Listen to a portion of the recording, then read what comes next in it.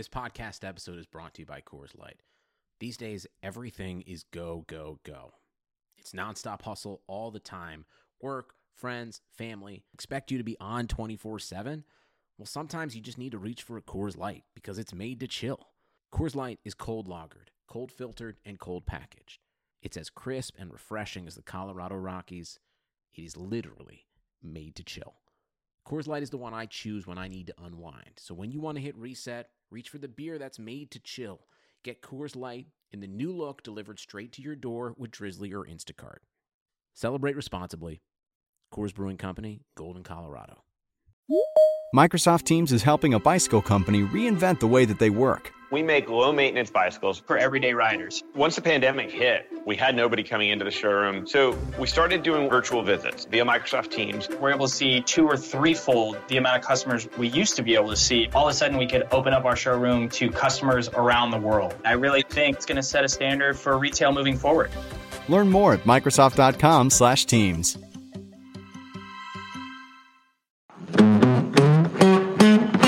Welcome to a Real Man Wood podcast. It's Chris Liss from RotoWire, and I'm joined, as usual, by my co-host from Yahoo Sports, Dalton. What's going on, dude? What's going on, man?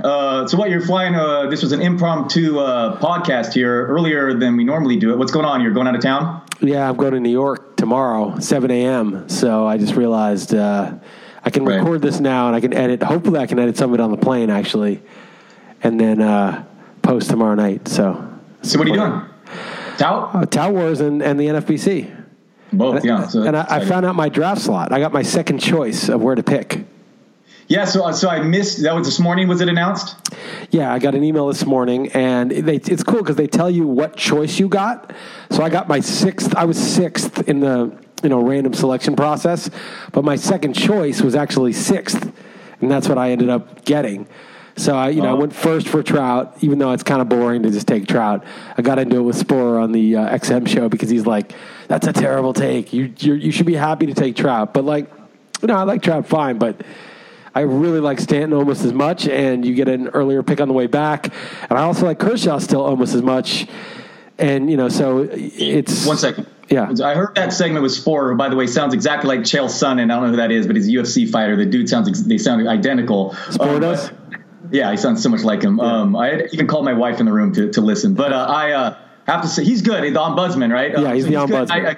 He's great, and you need to be called in your shit, just anyone in general. I'm all for that. But I actually agreed with you on your take that I understood what you meant, that drafting Trout, you just can't get a profit.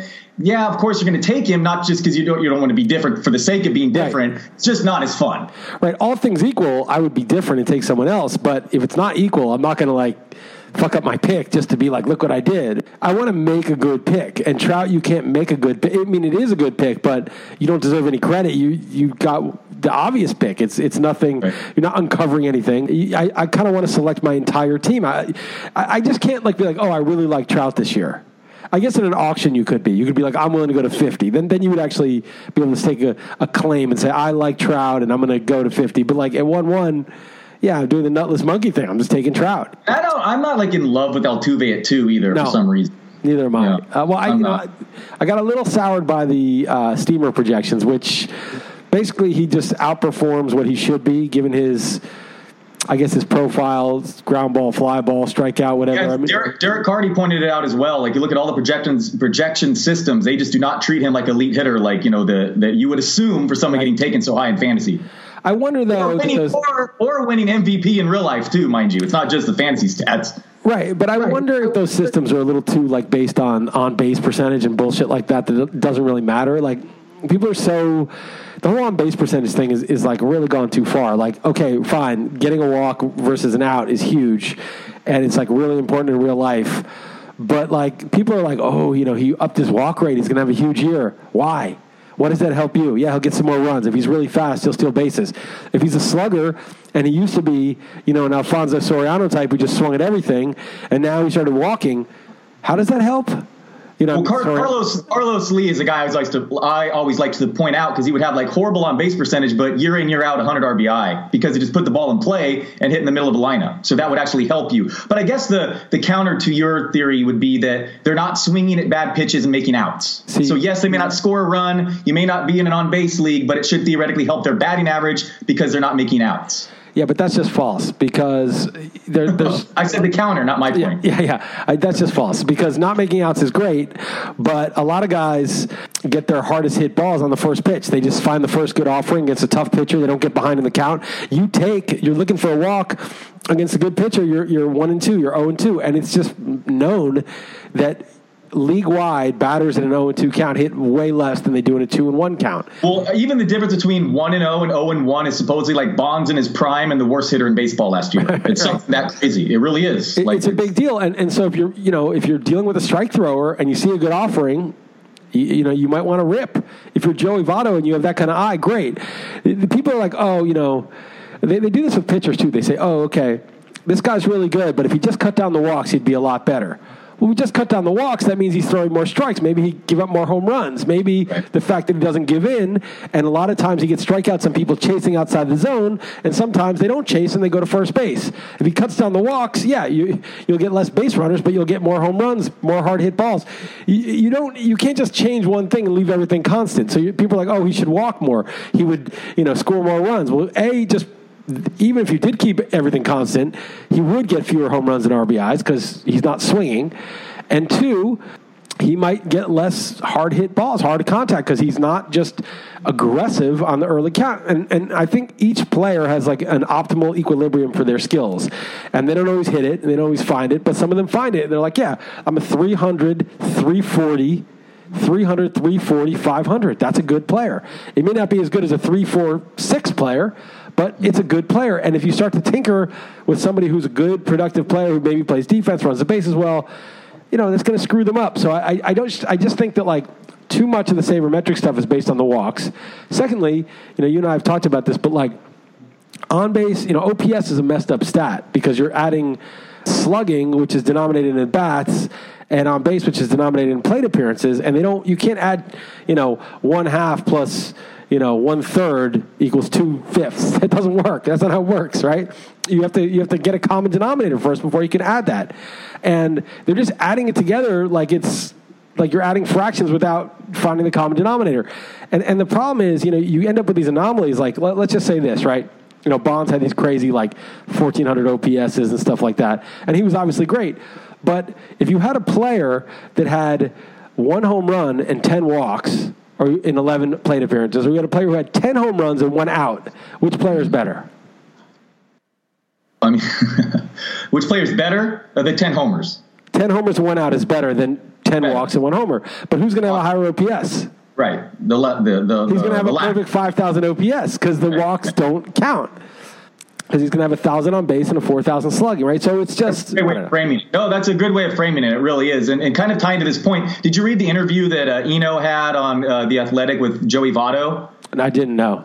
It's good. I actually think I'm wearing the Athletic shirt right now, but it's really interesting because Votto's like, I recognize this stage in my career that my exit velocity is not the same. He's like, the ball does not come off my bat the way it once did. So I have to swing at strikes more than I used to. Even if it's not the perfect strike that I was looking for, I have to actively make a point, and the numbers pointed that out. That's why asked him. But Votto, he's kind of plays coy, one of the more cerebral athletes. So he does funny stuff on the field as well. But the dude knows exactly what he's talking about, and he's like, I just simply had to change my approach, and that's kind of what we're talking about here. He's swinging and making a concerted effort at putting the ball in play more. Yeah. The walks, I'm sure the sabermetric guys are valuing walks more precisely than that bad OPS formula is.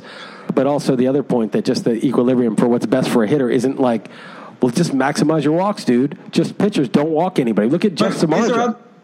Is there other stuff like the launch angle that Altuve, all the under the hood stuff, just suggesting that he's been lucky, or like, I mean, what is it? Is it because of his size? Like the stuff he does is hard to appreciate. I'm not really sure. Right. Like there might be a thing where if a guy has a certain profile and he keeps beating it, and he's extremely big or extremely small, extremely unusual, right. Maybe there's something that the formulas are missing or the algorithms are missing. And I always think that's a big danger because the algorithms just simply solve for what's usually the case in a given situation. But There's always exceptions to everything. And so on the one hand, it's really good to know what usually happens because you can make the positive EV bet. But on the other hand, you can be so blinded to other possibilities once you learn this extra knowledge that you might just miss something that's under everybody's nose that everybody realizes. And so I kind of like the NFBC. Like I would take the NFBC best players over the sabermetric guys in contests because they're like living the, they're like natural selection. Like they lose money when they don't find these exceptions and these things, and they win money when they get it right.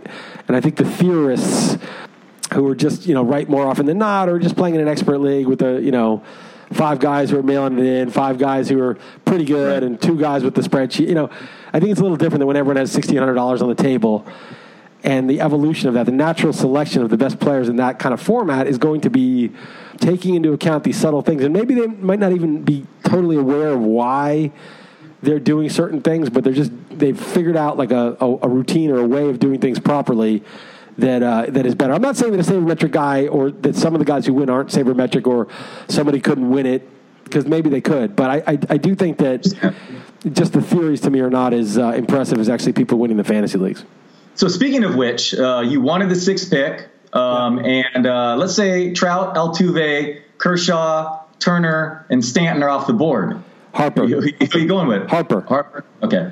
All right. That's why. All right. First of all, I'm almost positive either one of those. Yeah. Either Stanton or Kershaw will be there. I'm almost positive. I'm 90% sure, maybe more. And if I'm not, I would live with Harper, no problem. But I think that the dilemma I might have is both may well be available. There's a good chance I think I have to choose. And so I was talking about this with Jeff today. So if I take Stanton, I'd love to get Syndergaard on the way back, or Mad Bum, or Strasburg. Those are my 3 next tier. Okay. Yeah. But those dudes might not be back. It's pick 25, and this is the NFBC main. Like, dudes are aggressive with the pitching. And I was saying they shouldn't be back. I don't think they should be, but I think like the ADP is, I would say at least one should be, but you can't predict that. And so then you're like thinking Verlander, Carrasco, Severino. Yeah. So that's the problem, right? And so I really like Severino. I'm really warming up, and I'll talk about that in a second. And I like Verlander pretty much too. But I'm thinking like, also these dudes listen to me. So I said this on the radio. I probably shouldn't have, but fuck it. I mean, whatever. I'll adapt if they take him. So if I take Stanton and those guys aren't there, what do you do? Do you take Severino or Verlander, or you just say, oh, Freddie Freeman's there, or Votto's there, or Jose Ramirez is there? I'll just take Gary Sanchez maybe for a catcher. He hasn't fallen that far usually, but maybe he does. But then, Jeff was pointing out there's 10 more picks between my next pick, because I'm 6, so it goes 5 up and 5 down. So let's say Verlander, Carrasco, Severino go in those 10 picks, which they very well might if I take Stanton and then the 4 pitchers go in the first round, the big 4, and then the other 3 go before I pick, and then the other 3 go, or the other 3 or 4 go after I pick, now I'm fucked in round 3, right? Because round 3, he's like, well, maybe you just take Jansen and just say, okay, I'll take Jansen, and I'll get the ratios from him, and I'll supplement him with another starter. But the problem is that means I got to dip into that tier that I don't like, that Quintana, Darvish, Nola tier, and I'm a little nervous. That's why I would take Kershaw, but that's why I would. But so I don't know. Kershaw, I love Stan. You take Kershaw, and the way back they'll definitely be a hitter. And but if Syndergaard comes back, I don't care. Then I double up. And then you're just like, all right. Real man doubles up. Real man doesn't even think twice. Yeah. But the problem is you got to get closers somewhere too. That's the problem when you get 2 starters. But so what? I just probably, if I doubled up, would have to get hitters in 3 and 4 and pass up on like Jansen, Chapman. And then I've been it may not work out, whatever, but I've been liking the teams that I've been drafting so far, going heavy with pitching early, because I hate that middle area. I just hate it. Right. And I'll just let them decide a group of like 30 pitchers, and whatever the 5 fall in that tier that I consider, I'm just like, fine. So I've been liking, again, it may not work, but as far as the logistics of how it's fallen so far, I've been happy with the strategy of going pitching early. Yeah. No, I mean, I want at least 1. I want Kershaw or 2 typically.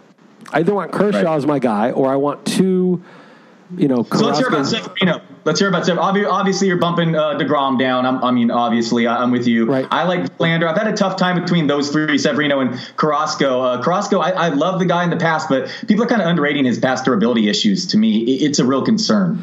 Yeah. So here's why I like Severino, right? So there's just been a couple articles out. Mike Podharzer had one, and Rob Silver was talking about, I don't know if he had an article, but they were both talking about how players, especially pitchers, who make massive profits the year before are usually bad investments. Like Greinke, even before the velocity, I didn't want him. And now with the velocity dip, like, no, right. I'm not. It's just like 0 shares, not even considering. No, zero. Right. So negative shares of Greinke. Yeah, no. I'd be terrified if I drafted Greinke in the 4th round. I'd be shitting my pants. So, but Severino, right? So he definitely falls into that. He had a huge spike last year. He was basically free, and now he, is 3rd round pick. But that dude threw 97.6. And Jeff Zimmerman just had an article out where he showed that like the aging curve, like pitchers peak in effectiveness around between 25 and 27. It's like he's. The age where he's really good, he throws super hard. It's not like just some fluke like, oh, Alex Wood had this amazing year. I'm going to go draft Alex Wood and then get disappointed. This dude backs it up. Not just the peripherals, but he backs it up with the stuff. I mean, it's not like some coincidence that he struck out 230 guys in 193 innings. It's not like, oh, how lucky that they just didn't hit that 97 mile an hour pitch with movement. Yeah, he was a great prospect, too. Obviously, the park doesn't help him. But, no, he's so filthy. It's just like, he could even be getting better, too. Right. I'm looking at K- walk percentage right now. Ranked 5th in baseball last year. Sandwich between Kershaw and Carrasco. I mean, it's not a perfect stat. But, yeah, he's ranked there. He's elite. He's totally – you could talk me into it. Take him in the 2nd round, man. No, it's just the stuff, so he can get hurt, right? I mean, just like, hard throwers get hurt. I mean, Syndergaard, there's some risk, whatever. But, like – come on, man. We can't be looking for monsters under the bed. Yeah, anyone can get hurt. Kershaw can get hurt. Scherzer can get hurt. You can't draft a pitcher and say confidently, oh, this guy's not getting hurt this year. Of course you don't know that. So, like, why am I worrying about this? This guy has elite stuff. He had an elite season. He's on a good team with a great bullpen. That guy can be up 6-5 in the 5th inning. He's still going to get the win. He's going to strike out a ton. His ERA and WHIP were excellent last year. They may, give back a little bit just from regression in a tough park, but that guy's got a good team behind him. I mean, he's in a good spot. Yeah, Jeff Zimmerman, you brought up, and you're talking about injuries, and I saw some other thing he mentioned in Twitter. I haven't been able to read or dive too deep into it, but something basically he said that position players, there's absolutely no predictive value with injuries. That's right. He said obviously if you're, Daniel Murphy or somebody's hurt now, that's different. Right. But if it's Stanton or Harper, someone who's totally healthy now, he doesn't see any difference between him and Trout, him and, Altuve, any of those guys. He just feels like, okay, if the guy's healthy, he's healthy. And he's done the research. It's not just him. I mean, he's done the research. Right. He's not just like, I believe this. Yeah. But I've long kind of thought this, like, if you're not hurt now, then, maybe there's some types of injuries. Again, like, this is an overall blanket statement, just like the guys who make the big profits maybe give back some. But I think, like, there's always exceptions to a rule. And the question is there a type of injury for a hitter that's particularly worrisome or more likely to relapse? And I mean, it's possible, but, barring, some specific knowledge of what that is, I would classify Stanton, Harper, just, I have a bet with P now. He gave me 7-5 odds, Harper versus Rizzo for games played this year. So I was like, all right, if that's true, then I'll take those odds. If that's true, then no, it is interesting. I mean, I guess there's other factors too that we just don't know. Some people just have bad luck, and others take care of their body, and other people treat it like a trash can. I mean, it's right. We don't know. Like that. You and me, yeah. Exactly. Yeah. Right. I didn't want to point it out. I was trying to be respectful of you, but that's okay. Right. No, I don't. I'm not embarrassed to take care of my body. I'm an adult. It's fine. Nice. Right. Anyway, so you got the 6th pick. Probably one of those two will fall. What I'm hoping is either both or neither. Just for my own, entertainment's sake. I don't want. Just to see what happens to me. Well, I mean, again, like the thing is, I can't get stuck because Harper's my guy. I could do Arenado, Blackman, either's both fine. Well, that's why you put 6, obviously, for a reason. You felt comfortable, worst case scenario, obviously. I don't know what it is. What was your first preference, by the way? 1. Okay. You said that. Sorry. Okay. So it is, even though what a nutless monkey. I was a nutless monkey. I know. 20-minute talk on the radio about how you pick Trout, and then you've been pushed up to shove money on the line. You put your preference. I do think Trout. I mean, Trout's basically Harper with steals. I mean, that's what he is. And it's like. I mean, if you give Harper 23 steals or whatever Trout should be projected for, it's just so monstrous because they both hit like 310, 315 with crazy amounts of power and on-base skills and all that shit. And then the other guy's stealing 20 bases, and they're both in the... People don't realize how much of a pitcher's park that is, too. Like, imagine if Trout played in a hitter's park. I mean, that dude's Harper. Total. I mean, or Stanton. Oh, wait. Stanton, that's why I'm drafting Stanton. Oh, wait. I forgot about that. What's funny is, like, there's like a chance, and I was talking about this with Jeff, that like baseball, because like they've basically been busted. They were caught lying about them. Oh, there's nothing wrong with the ball, and like many studies, like Verlander had that thing out on Twitter. I don't know if you saw that. And then yes, that was good. Everyone should check it out if you haven't. Verlander, another cerebral guy. Yeah, what are you drinking? Like a 7-Eleven Slurpee or something? We stopped at a Mexican food place after taking my children to the doctor today. Just 7-Up. Why are you drinking 7-Up, dude? You're a fucking grown man. Grown man does not drink 7-Up. I knew that you were going to be upset that I'm drinking soda. I knew that you were going to say that. Have a beer. I mean, if you're going to do it, I mean, it's just ridiculous. You know? I know. Smoke a cigarette. It's my mistake. Smoke a fucking cigarette. Rated by me drinking soda in front of you. That's a terrible mistake. I would just ask to be. Snort some meth. I mean, I don't know why you would waste it on 7-Up. That just kills you for absolutely no benefit whatsoever. What an idiot. Where were we? Okay, I don't know. I can't abide that shit. I can't let that slide. So I don't know. We're talking about like Harper and Stanton, and we're talking about the fact that baseball's been busted for basically lying, both by Verlander, 530. I mean, everybody who's done the research is proven that the ball's juiced. It's just there's no dispute about it. They fucking lied about it, and I don't know if they care because.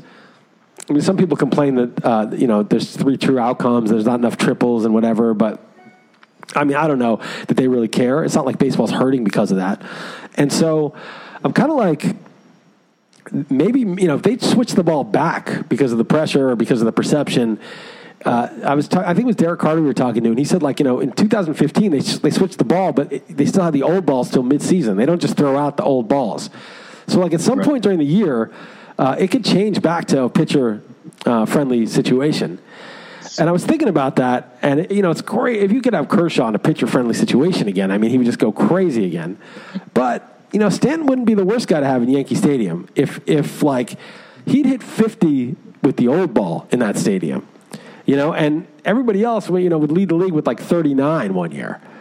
So this brings me actually to a question. Were you finished? Yeah, go ahead. Yeah. I want to ask you, what do you think the over-under is for the most homers hit by a player this season? Support for this podcast comes from U.S. Bank. If you're looking for a credit card that fits your lifestyle, look no further. U.S. Bank has credit cards that make every day rewarding, no matter what you're into. Feeling hungry? Check out the U.S. Bank Altitude Go Visa Signature Card. Earn 4 times points on takeout, food delivery, and dining. And get 2 times points at gas stations, grocery stores, and on streaming. That'll keep your wallet and your mouth full. Big spender? The U.S. Bank Visa Platinum Card has a low intro APR for large purchases or balance transfers. And you call the shots with the U.S. Bank Cash Plus Visa Signature Card. Choose 2 categories each quarter. Earn 5% back on your first $2,000 of eligible purchases from those categories. So don't just get a credit card, get the right card to make every day more rewarding. Cashback, merchandise, travel rewards, and low intro APRs are waiting. Learn more at usbank.com/creditcard. The creditor and issuer of these cards is U.S. Bank National Association, pursuant to a license from Visa USA Inc., and the cards are available to United States residents only. Some restrictions may apply. Member FDIC. I mean, because everyone can get injured. I would say like 54.5, 55.5, something like that. What do you think? Okay. So I thought around there, if not higher, but it's 49 with even juice. Like that. In Vegas? I already made a bet on it. I think the biggest risk is just they're going to overcompensate for last year, right? And they're going to quietly just change stuff with the baseball. But that's what I'd be worried about. That's my biggest fear, because if the ball is the same, there is no way someone's not breaking 50. One person. I mean, Reese Hoskins hit. Yeah, Judge. Chris Bellinger, Davis with a C or K could do it. I mean, honestly, like. Yeah. Miguel Bellinger at 39 is a rookie in 4.5 months or 5 months. I mean, Miguel Sano could do it. I mean, it's not a great park for it, but he could do it. I mean, it's just like, it's crazy. Yeah. All right. So I thought 49. Okay. So you're with me. So you're okay. What are you going to put on that? I thought that was low. 1,000? What? You put 1,000 on that? No, I put I believe to win 250 on that, but I did put a couple hundred on this next one. I'm going to tell you, it's my favorite long shot of the year. I won last year with the Astros. I'm going to do one that's closer to a more realistic, but I saw this. I could not believe the odds because I liked them as a sleeper team to make the playoffs. At 125 to 1, I had my buddy throw a couple $100. So that's 25 grand on the Phillies to win the World Series. What do you think? It's possible, but that was before the Arrieta signing, obviously, right? I actually thought about this, but honestly, I got it after he was signed. Really? Yes, Really? I did it yesterday. That's crazy. I know. I mean, they're not going to win the World Series, but it's possible. I know they're not going to win the World Series, but I mean, come on. I mean, they even have like these, who knows, these prospects with Scott Kingery. I mean, J.P. Crawford. Right. Nola could win the Cy Young. I mean, even like Aaron Altair is like not even like starting right now. He's a good hitter. I mean, Rhys Hoskins, Cameron Roop's their second catcher. That their young managers like the Sabermetrish. He's starting to get into it. Their bullpen's kind of loaded. Crazier things have happened for $25,000. I mean, might as well. Yeah. Well, the problem is that you got the Nationals, Dodgers, Cubs, Nationals, Dodgers, Cubs, and try to think if there's anyone else that's really. Who else is good? The Brewers are. I mean, there's like you don't have to worry about the decent teams like the Brewers and the Diamondbacks. And, I mean the Cardinals and like Giants. I guess there's only really three big favorites, and so if they make a wild card, maybe you let that one ride, and then if they win that, you got to start hedging. Starting to bet money line because the money line on a baseball series isn't that big. It's not like betting it's not like a basketball series. That's the thing why I like these long shots in baseball. Obviously, is because anything can happen if you make it to the playoffs. I mean, it's not like you're betting on a basketball team or something. It has to win best of 7. Like that's totally different in baseball. So I don't know, man. 125-1 seemed absurd to me compared to the other teams around there. Yeah, no, that sounds pretty good. I wonder what the Brewers were. I kind of like the Brewers a little bit. Their pitching's bad, but. Yeah, people are kind of on. They got some buzz, the Brewers. But yeah. 125 is about as good as you can hope for a team that has like any prayer of making the playoffs. That's pretty good. Yeah, I mean, again, they added Arrieta. I mean, even if you get, Vince Velasquez at one point, people like really liked his upside. That Nick Pivetta guy throws hard. I don't know. I don't know. I just even the bullpen, like I said, is not bad. So we'll see. But that's my bet this year. So actually, I wanted to bring up before I forget. Just before we started recording, I saw you just came out with an article. I haven't even really been able to read it. Did you go over that? Oh, so we were talking about the Fangraphs article. Did you want to talk about your column at all? I saw Mike Podhorzer wrote this thing, and it was interesting. He was basically like players who make a dramatic improvement the prior year, like plus $10 in earnings. The following year after that, usually give it back. And he showed, last year that's what happened. And so I thought, but everybody who does well is likely to do not that well because it's like any cover magazine jinx. Obviously, it's just regression. Same thing. It's regression. It's not just regression. It's also that anything that's hard to do is hard to repeat, no matter how good you are. So it's like saying, and you can just obviously like the top 10 players will not be, right now, are not the top 10 end of season, not even close. The top 25, there'll be many people who are currently outside the top 25 that end up in the top 25, top 50, top X. There's always going to be players outside the top X that end up in there. So therefore, as an aggregate, a group of size X is going to fail to live up to its collective ADP. Any one player can live up to it, but the odds are that he and everybody else in it they're net losers in the aggregate. So that's obviously the case. So for Mike to show that players that did better last year, so they're obviously now expensive players, are likely to do poorly. That to me didn't mean anything in and of itself. I wanted to see what the baseline of failing is, because failing is the norm. Success is not the norm. Most players fail to live up to ADP, again, for the simple reason that players who are not even drafted end up.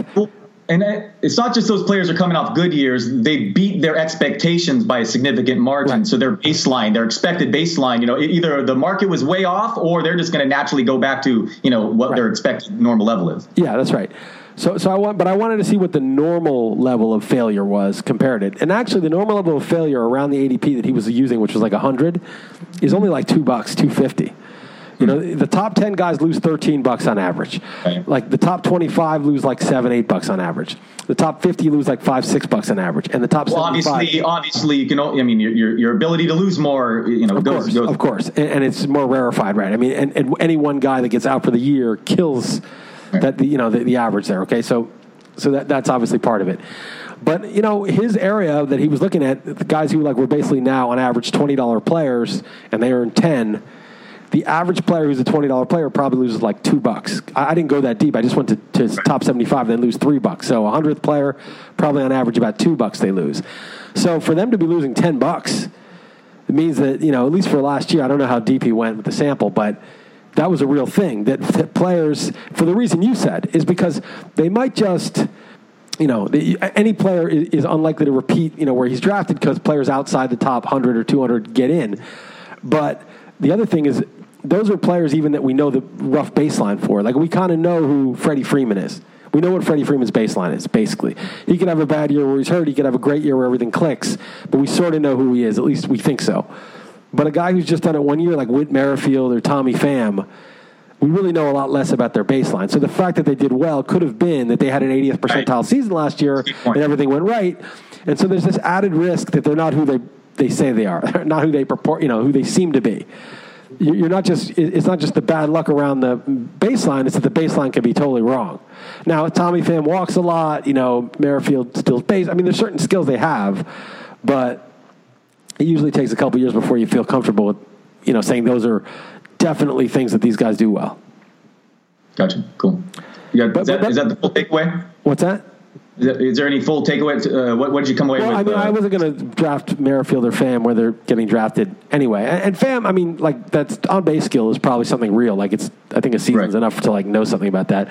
Yeah, just that you want to be a little wary of sort of the one-hit wonders. Don't pay full price. Gotcha. And the idea is that recency bias, people know about regression. They're not just like giving them the same stats as last year, but their recency bias is not fully priced in to ADP, basically. Makes sense. But I'm still taking Severino because he throws 98, and to me that's that is a different thing. It's not, that's something that's just objectively the case.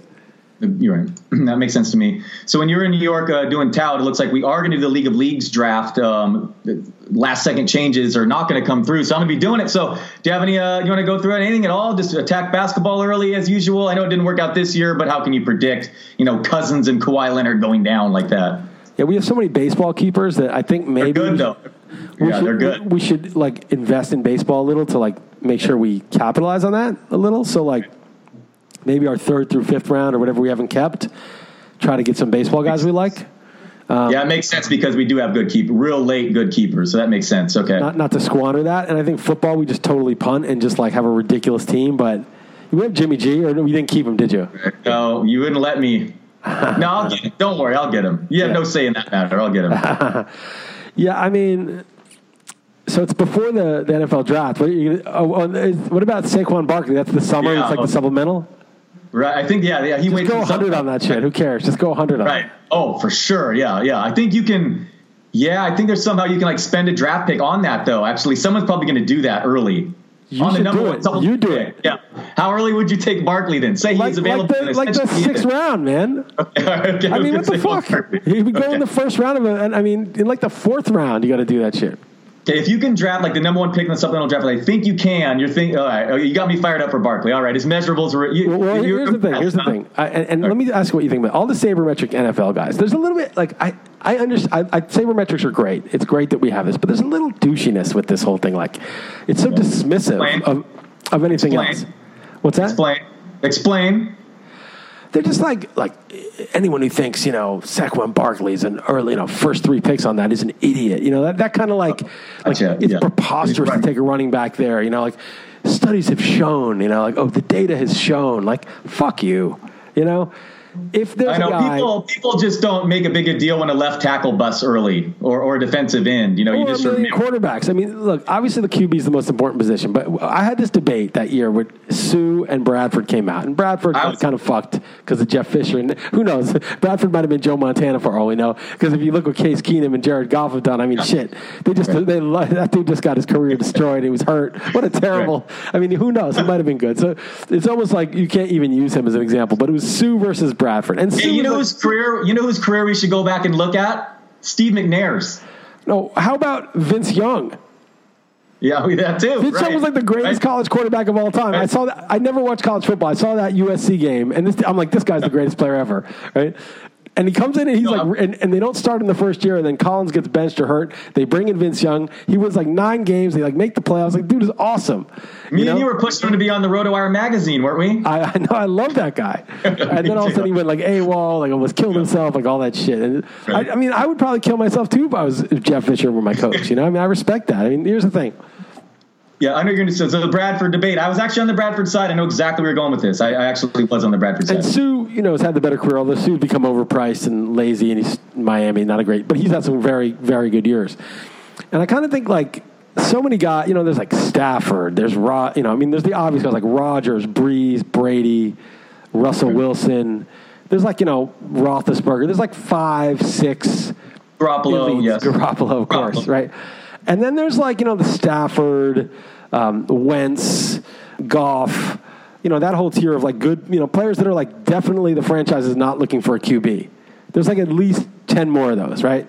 I mean, I don't like Derek Carr, but they're not looking for a QB, right? I mean, I think he sucks, but Rivers.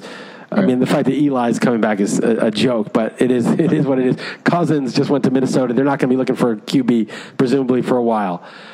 So, and who knows about Trubisky and some of these young guys? But there's these, it's like 18 teams have a QB that they're like, okay, or 20 teams in a given year are like, okay, we're okay at QB. And so it's like the chances that you get like Brady or Breeze are like so slim, or even Wilson. Like for the most part, like you're hoping to get Goff, and maybe Goff ends up being one of those guys, but it's obviously unlikely. And you don't want one of those in-between quarterbacks, actually. You don't want to be Flacco, and Flacco's bad, but like Matt Ryan is good too, like someone like that.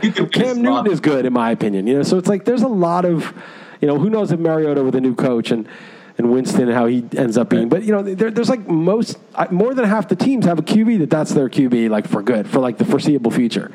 And the idea that like, it's not like there's like 3 QBs that are good and everybody else is scrambling for a QB. So like, they're not that hard to find really, right? Like, and not all of them came from the top of the draft. QBs are like the hardest thing to scout. The measurables are not that reliable for QB. Well, and a backup just won Super Bowl. I mean, a guy that was considered, so. And he beat Keenum in the championship game. Right. And Bortles was 3 out of the 4 guys. I mean, it was pretty crazy. Right. So, no, I'm with you. I've been going less and less about running backs fungible. Some are difference makers, and it's really difficult to game plan for those guys that catch the ball a lot too. I mean, so I'm leaning more toward you. And like fantasy wise, no one, it's going to cost like a very top pick. No franchise is going to spend a pick on a running back and not use him like crazy right away. So. I mean, he could be. I mean, there's obviously the Trent Richardson and guys like that, but like Zeke Elliott was like a big deal when he went down for the Cowboys, and obviously Le'Veon Bell and David Johnson the year before, and Marshall Faulk in his peak. Right. Well, even if he joins the Browns, Josh Gordon, Jarvis Landry, even Corey Coleman was the top. I want him on the Giants, but it looks like the Browns have their QB, so like. Is that Weston guy good? The Niners signed a guard / center from the Giants. Weston Richburg. Yeah. Supposedly he was a savvy signing. What's that? Supposedly he was a savvy signing. Like he was. I mean, I don't know. The Giants. Eli sucks so much that like it's hard to say. But their line was pretty bad. But he was like the most solid part of it. So. Yeah, Garoppolo will make him look good. Don't worry. I mean, so. No, I mean, I think he's like competent. You never know, with that shit. It's like Richard Sherman, man. How weird is that? Sherman, as a Niner fan, I embraced it, dude. I'm all why for wouldn't it. you? I love Richard Sherman. Yeah, no, he's a smart guy. Went to Stanford, always thoughtful, and he negotiated his own contract, supposedly really fair and beneficial to the Niners. So yeah, I couldn't be more excited for the upcoming NFL season, and I say that before baseball starting. But yeah. So no, I mean, I obviously the Niners are in a good place. I hope that the Browns. I mean, I don't think they're going to take a QB if they just sign Tyrod Taylor. So, like, right. I think they're going to take Barkley. Well, they have the 4th pick too, right? Right. So they'll get one of the QBs. So, I mean, I think they're going to take Barkley, right?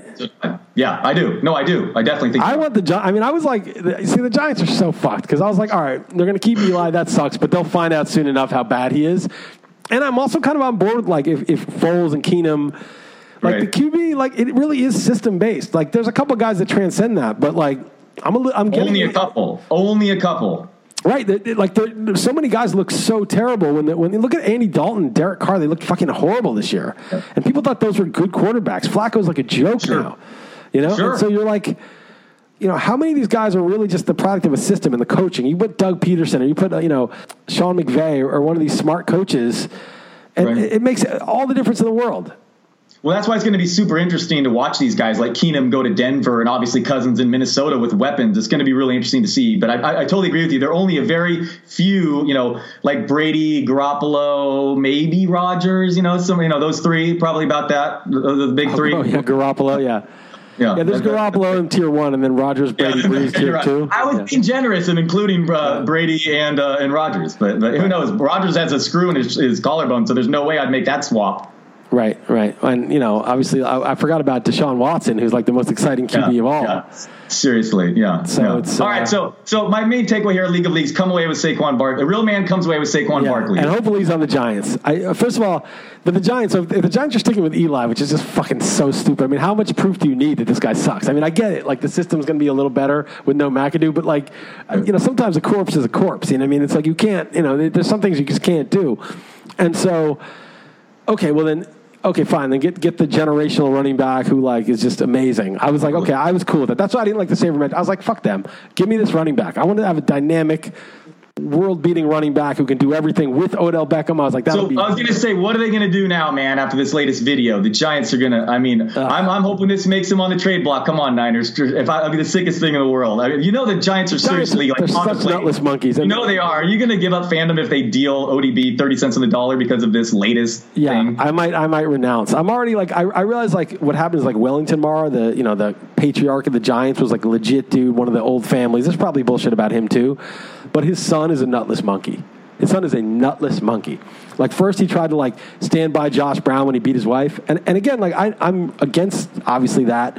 But just the way he did it, like he stood by him and then when the media got bad, he ditched him. Right? It's like just ditch him immediately. Don't do it because of the media. Do it because it's the right thing to do. And so then he did that. And then the letters, Kaepernick letters. And then he was and then he was like, oh, they weren't going to sign Kaepernick because their fans were outspoken. It's like, fuck you, be a leader, man. You're a billionaire. You have nothing to fear, nothing to lose. Your family's taken care of forever.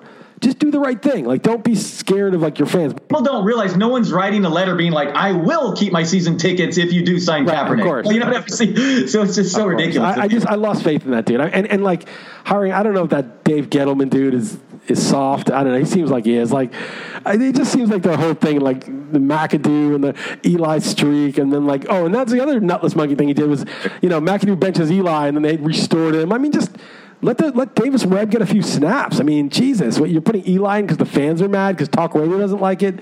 It's just a loser franchise now, and I think when Wellington Mara died like 5 years ago, like it started to get into like nutless monkey hands, and it's just been like that. And dude, Barkley, Beckham, and Ingram could be pretty sick trio. But if they still could get him. I mean, the Browns may not. The Browns probably know the Giants are taking him, but we're going to take some like linebacker. I don't know shit about college football. They're going to take some like stupid linebacker or something. Yeah, they better not trade Odell Beckham. And obviously Beckham. I think Beckham was doing the coke. I think he was. That's my guess. I mean, you can't tell, but like if she's just cutting the lines in front of him, the odds that he didn't like do a little bit of that. I mean, come on. Yeah, I do not know, but I do know that the Giants. I just don't care, man. You're 25 years old. Like, what the fuck is it our problem to like police your partying? I really feel like who's releasing that? Like, come on, man. Well, I mean, that's a terrible thing to do. I mean, to do that. But regardless, I just don't think like teams should be in the business of policing off-season partying by players. Like, what is the thing? I mean, obviously if he like commits a violent crime or does something horrible or domestic abuse, okay, well, that's a dude you might not want in the league, but a dude's partying. It's his own business. I just feel like this shit is so invasive. I see you do hard drugs all the time, and I still let you on this podcast. Yeah, I usually don't talk about it, though.